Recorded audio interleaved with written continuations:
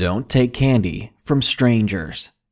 A little over a year ago today, I wrote and recorded one of my favorite stories for this channel.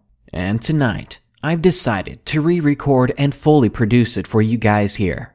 Just do me one favor. If this story scares you, share it with your friends. It is the story of a man who loves Halloween. He simply enjoys scaring the trick-or-treaters. Trick or Treat by Darkness Prevails.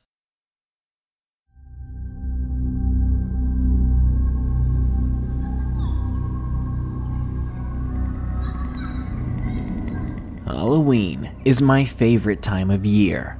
I always leave my porch light on during this gracious season, but I never buy any candy.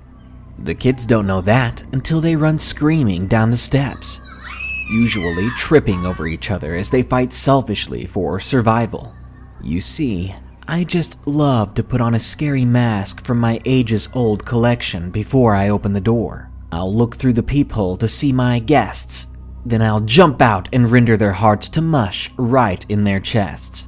They rarely ever chant the whole trick or treat before they are falling over the porch. It gives me a good laugh while I'm waiting for the next unsuspecting children. The doorbell rings and I hastily choose a different mask to scare this new set of victims. I look through the peephole and what do I see? It's nothing more than a single boy. He can't be more than 10 years old, donning a cute, makeshift ghost costume. He seems to be trick-or-treating all by his lonesome. No parents or friends anywhere around. Poor thing. I take off my mask and grab a special piece of candy from the decorative table under the nearby window.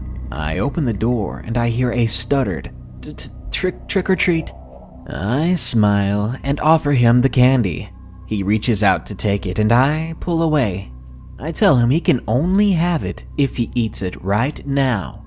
He hesitates, but eventually he complies with my request.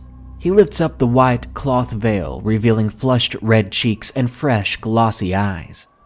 Now excited, he grabs the candy, rips off the wrapper, and nearly swallows it whole. Again, I smile. What a delightful boy. I ask him if he liked it, and he nods his head. But that nod of his begins to dull, and his eyes start to close. His legs are trembling before betraying his body and relinquishing their hold. He falls to the wood of the porch hard. I pick him up, and I carry him inside. Oh, I do love the trick-or-treaters, to scare them as they come to my door. But what I enjoy most of all is when they come alone. Because when they come alone, I get to add a new mask to my collection.